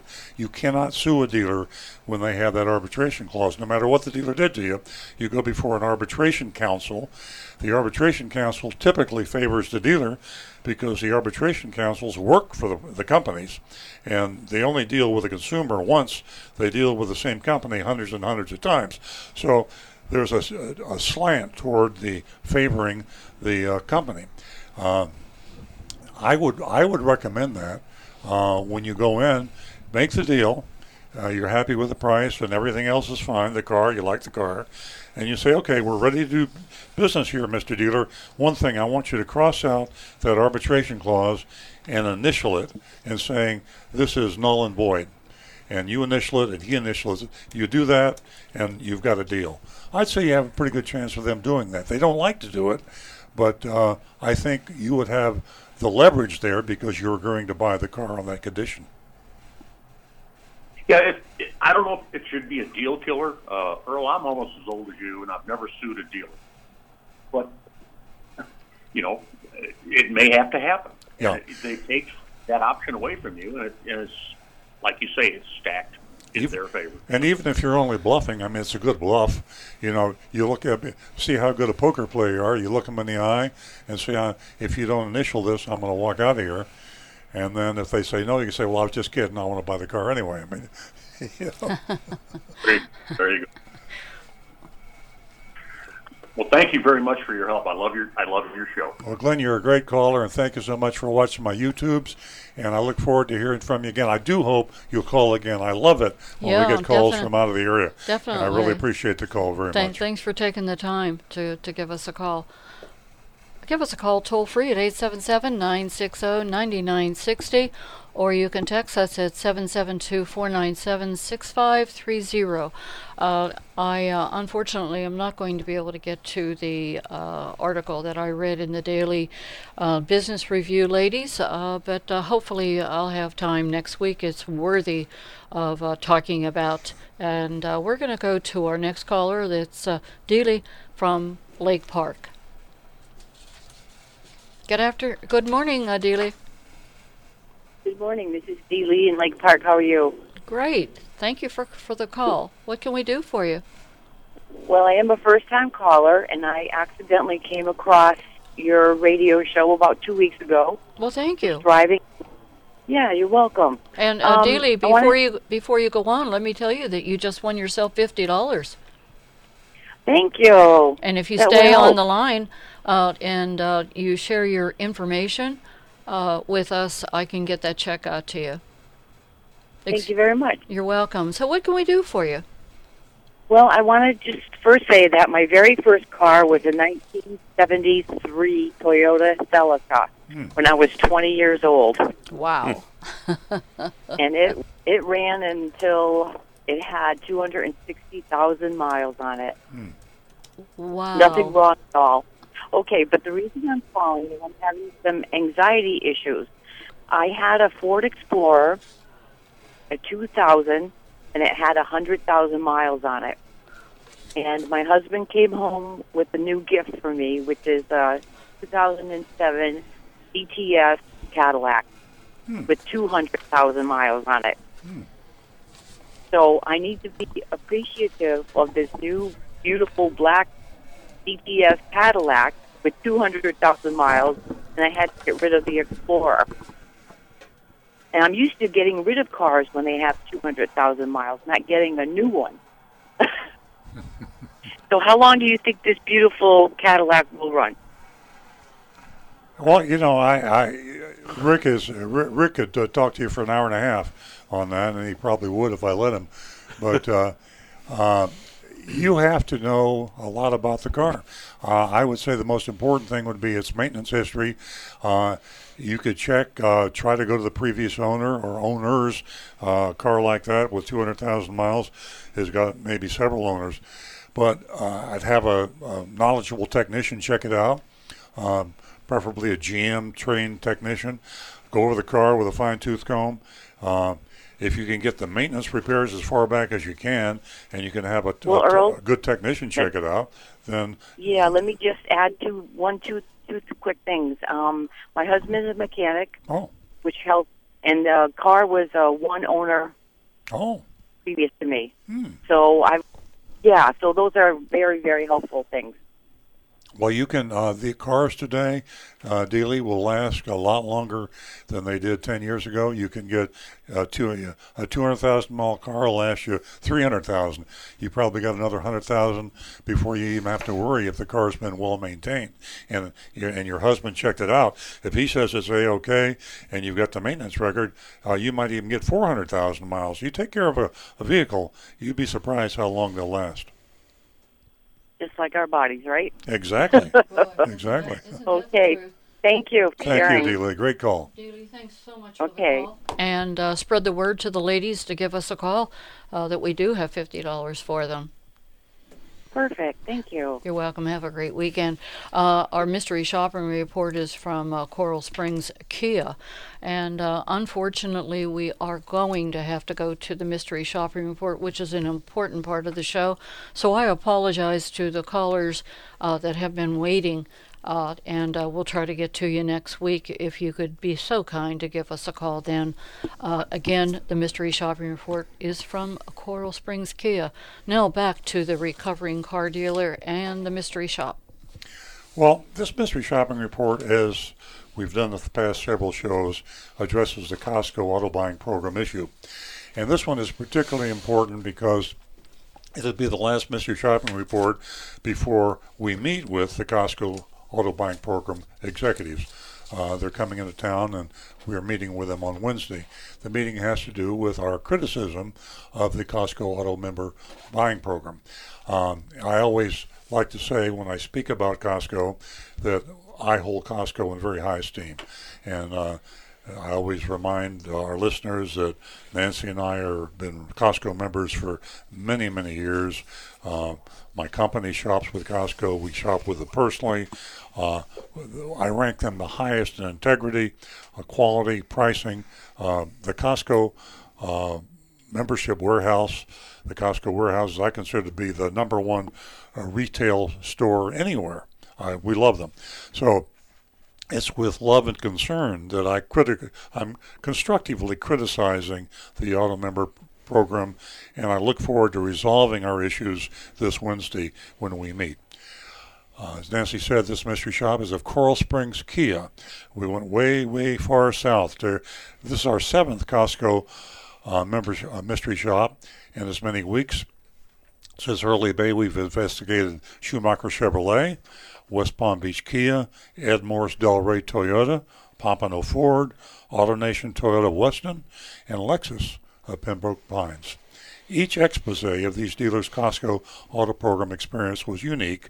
Some adhered perfectly to the rules and others behaved as if there were no rules. Last week's shop of Lexus of Pembroke Pines was a shocking example of the latter. I mean, that really shocked me. I'm not easily shocked. That was really a train wreck. Despite our investigators' repeated pleas to be assisted by an official Costco rep, he was refused and subjected to a very non-Costco-like buying experience. Even after the official Costco rep was brought in to save the deal, our shopper was charged a large $499 electronic filing fee that was not disclosed on the member-only price sheet. Again, that was the last shopping report that we did. Affinity Development Group, and they call themselves a Costco member auto buying program. The Affinity Development Group has told us that bad dealers ignore the rules and therefore the Costco auto program cannot be held accountable. This washing of the hands is not acceptable when the very essence of the program is the leveraging of the incredibly popular and trustworthy Costco brand. There is no finer brand. I would say Costco is right up there with the Apple brand. I mean, it is a pristine brand. If nothing else, the program's own survival, Costco Auto Buying Program, own survival depends on defending that brand as much as possible. The reason people will use the Costco Auto Buying Program is because of that pristine brand. We're trying to save them from themselves. Exactly. A point we've tried to drive home again and again in discussions with Affinity, this is the Costco Auto Buying Program, is that they cannot have it both ways. They cannot profit from Costco's good name while simultaneously taking a hands-off approach when it comes to its dealers and bad behavior. Their position is neither honest nor defensible. Yesterday, we investigated Coral Springs Kia, an authorized Costco Auto Program dealership. We began with an online inquiry for a new 2018 Kia Optima EX. Agent X was our investigator. Speaking of the first person as if I were the shopper, I submitted my request on a new Optima and was referred to Coral Springs Kia. I received a confirmation email from the Costco Auto Program. It was the same email I've gotten from the last 6 dealers we shopped. It listed 6 salespeople who were approved to take care of me. The email also instructed me to ask for my member-only price sheet and to see the invoice, factory invoice, to confirm my special savings. Also, making another appearance was a promise to pay only 50% of the price for dealer installed items. That cracks me up. That's so nice. Yeah. You set your own price for dealer installed items. You set your price at $1,000, and then you only charge $500. Oh, hey, let's set the price at $2,000, and then we'll only charge $1,000. Right. And I could go on and on. Before heading down, I called Coral Springs Kia on the phone to see if they could tell me my Costco price on the phone. Isn't that funny? We just had Glenn from St. Louis. Yeah, they wouldn't do it. Call, they wouldn't do it. I spoke to Monica on the phone. She set up an appointment for me at, You're right, for 7:30. Oh, yeah, 7:30, and said to ask for her. When I asked about telling me the price over the phone, she said she would email it to me, and I thanked her and I said I'd see her at 7:30. Okay, if you just tuned in, we had a call from a gentleman in St. Louis, Glenn, who had called the Costco dealer and asked for the price of the phone, and they say Costco doesn't allow it. Well, that's not true. He called Costco, Glenn did, and Costco said, we allow it. It's the dealer that doesn't allow it. So here we asked for a price on the phone, and they said they'd email it to us, but they didn't do it. She did not send my Costco price. Instead, I was sent information and photos of 4 different Kia Optimas.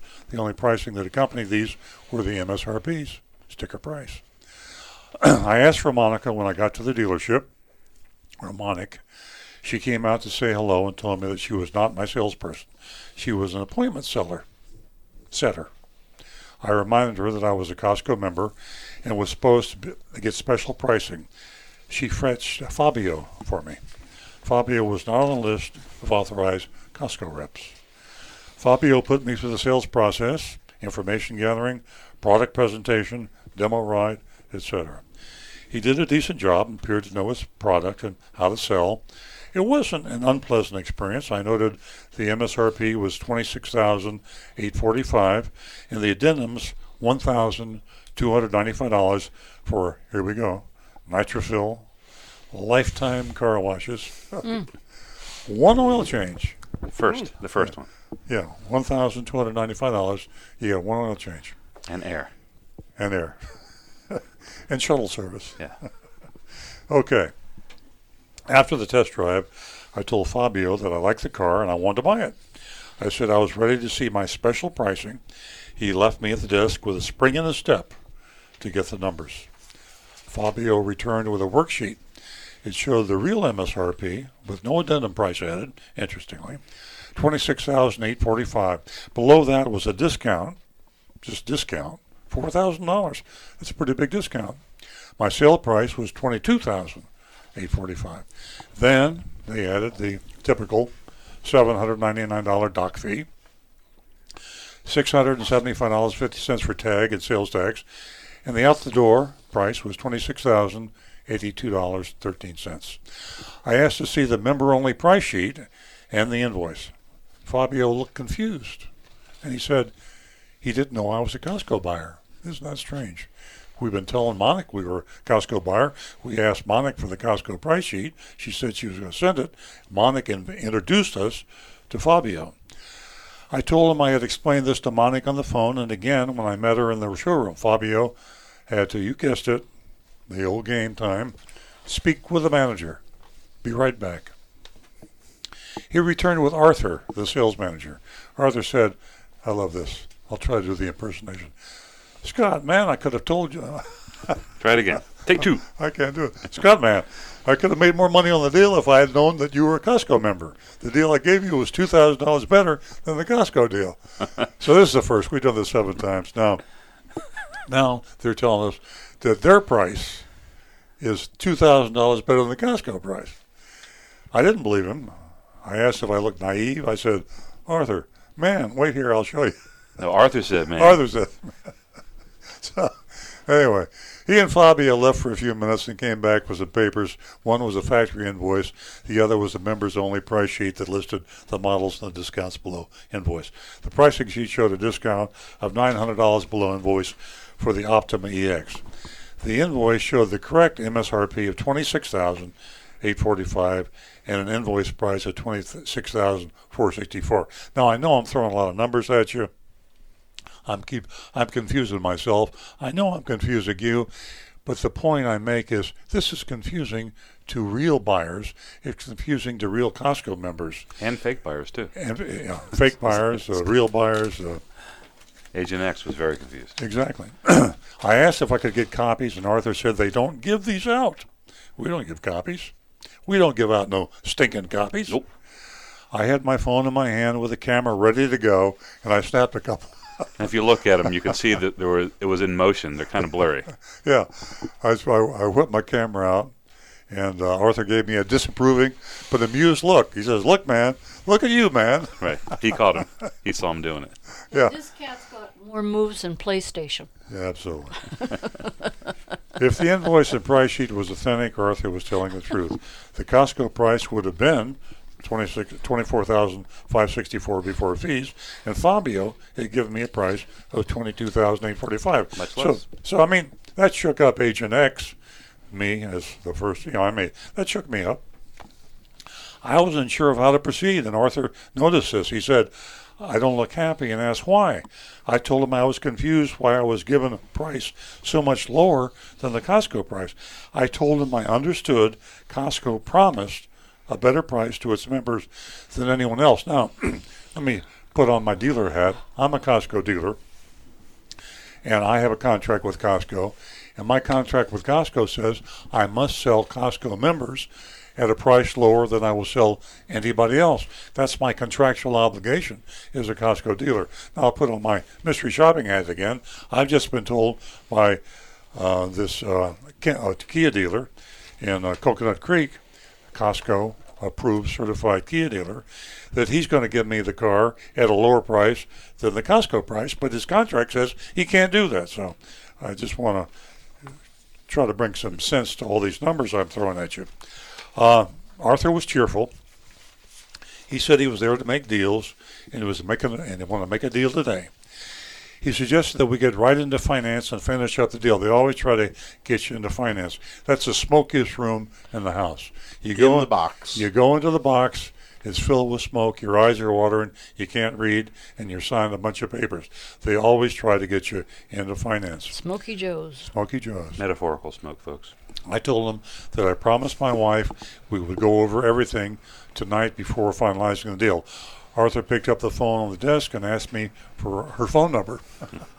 Ooh, he's slick. That is good. Well, this happened before. We actually had... You're trained to do that. Yeah, we had a few years back, we actually had a salesman or manager that called Agent X's wife. Yeah. And talked to her on the phone.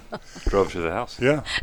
So this is high aggression when they insist on calling your wife or your husband when you say, I got to go home and talk it over with my spouse. Oh, let me talk to your spouse. Yeah. Hey, do you think they'd I'll want close her. Do you think they'd want to talk to me? I doubt it. They wouldn't know, but they would regret it. I told him she was working her shift. See, She's this a is Agent X. wildcat. Agent X thinks fast. On his feet. I told her she was working her shift to the hospital. That's when they wanted to call his wife. And couldn't take the call. I asked for a buyer's order. Arthur said he'd trade me a credit app for a buyer's order.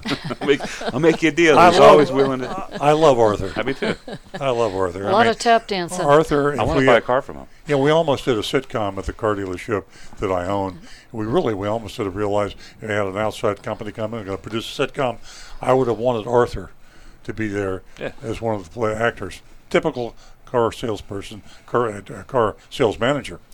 So Arthur said he'd trade me a credit app for a buyer's order. I told him no. I was paying cash. He said all his business managers were busy, but he would email me a buyer's order the next day. I would have bet $100 he wouldn't have done that. We said our goodbyes, and I left. I checked my email the next morning. Arthur made good on his promise. That's amazing. He actually sent me a scan of a buyer's order. I would have lost my $100. Amazing. I looked it over. The first thing I noticed was my out-the-door price. It was $182 less than the price I got from Fabio on the worksheet. I know this is complicated. I've said that before. But stick with me and you'll understand. The selling price was different too. $26,614, about $200 less than Fabio's worksheet. Then came the fees, okay? Dum-da-dum-dum. Look at $799 doc fee and $369 electronic filing fee, another dealer fee. That's $1,168 in dealer fees. After taxes and fees were added up, they took off $4,000 as a factory rebate, which gave me an out-the-door price of $25,900. Sound great? Right? Arthur and Fabio hooked Agent up with a deal that was $2,000 better than the Costco price. Sounds too good to be true, right? What's the problem? After intense head scratching, our shopper analyst, who's sitting next to me, figured it out. And it almost slipped by Stu. Yep. They lied about the Costco price. Exactly. The Kia Coconut Creek deal, what's their real name? Coral Springs. Speechless. Coral Springs Kia. Coral Springs Kia lied about the Costco price. Costco members are entitled to the special Costco discount below invoice. There was a manufacturer discount, and it should have been factored into the Costco price, but it was not. Arthur told Agent X the Costco price was $900 under invoice, but made no mention that there should have been another $4,000 taken off. Out and out blatant lying. Yep. Remember the worksheet Fabio gave to Agent X? It showed a $4,000 discount. He didn't verbally convey that this was actually a rebate, not a dealer discount. See, a dealer discount comes out of the dealer's pocket. A manufacturer's rebate comes out of the factory pocket. So it doesn't cost the dealer anything. So in reality, the great deal they presented was actually MSRP. Right. Plus dealer fees. So full boat, as the dealers like to say. Slam dunk. Slam dunk. Slam dunk. So this Coral Springs Kia, which is down the Fort Lauderdale area, Coral Springs Kia, certified Costco dealer, lied about the discount and inflated the Costco price to make it look like their price was actually a better price. And they showed them the documentation to prove it. Yeah. Look, 900 below. Yeah. The real Costco price should have been $900 below invoice with another $4,000 taken off after that. In other words, $20,564 before adding dealer fees. Agent X's price wasn't $2,000 lower than the Costco price. It was $2,000 higher. So lied to his it's face. and they never presented the member-only price sheet, which is supposed to be. We asked for it, and they never showed the invoice, which they're supposed to be, and they had a hidden dealer fee, $369. This is the worst we've seen. And the timing's perfect because we are meeting with the Costco executives on Wednesday. Now, we checked TrueCar price. Yes, we did. We've been recommending TrueCar auto buying program We're loving them more and more. We're loving them more and more because TrueCar does not allow the dealer to add dealer-installed accessories or dealer fees. The TrueCar price is the price you get. It's the out-the-door price plus government fees only. That's the reason we recommend the TrueCar price. Costco allows the dealer to put on the dealer fees and dealer-installed options or discount them. They're inconsistent on that. So here's the TrueCar price. The best TrueCar price we got of the 2018 Kia Optima, which is what we just shopped Costco for, was $19,896, including all fees, everything except government fees, including dealer fees. That's $3,886 less than the price we got on this mystery shop. $3,886. Now, I'm suffering from cognitive dissonance here because that great TrueCar price is from Napleton, North Lake Kia.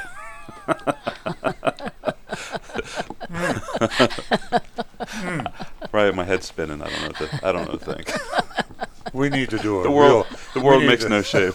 Makes no sense anymore. We need to do a quickie shop on that to verify that TrueCar at Napleton. For you new listeners to True Oldies and Earl Stewart on Cars, Napleton is on our do not buy, please do not buy list. And speaking don't go near the dealership. And speaking of the list, we need to do a quick vote. Yes. I know the answer, but we got to do it. We'll start with Stu. F on every conceivable category. Nancy? They should be taken out behind the barn. Horsewhipped. Okay, I'm not. We're out of time, so I won't elaborate any more on that. F. Rick? Fail. Yeah, all the way around. If there was an F minus, we put. Okay, that was our mystery shop from Coral Springs Kia, and we are out of time. To all the callers that we didn't get to, we do apologize, and we thank you for tuning in to Earl Stewart on Cars right here at the True Oldies channel, 95.9 and 106.9 FM. Have a great weekend, everyone.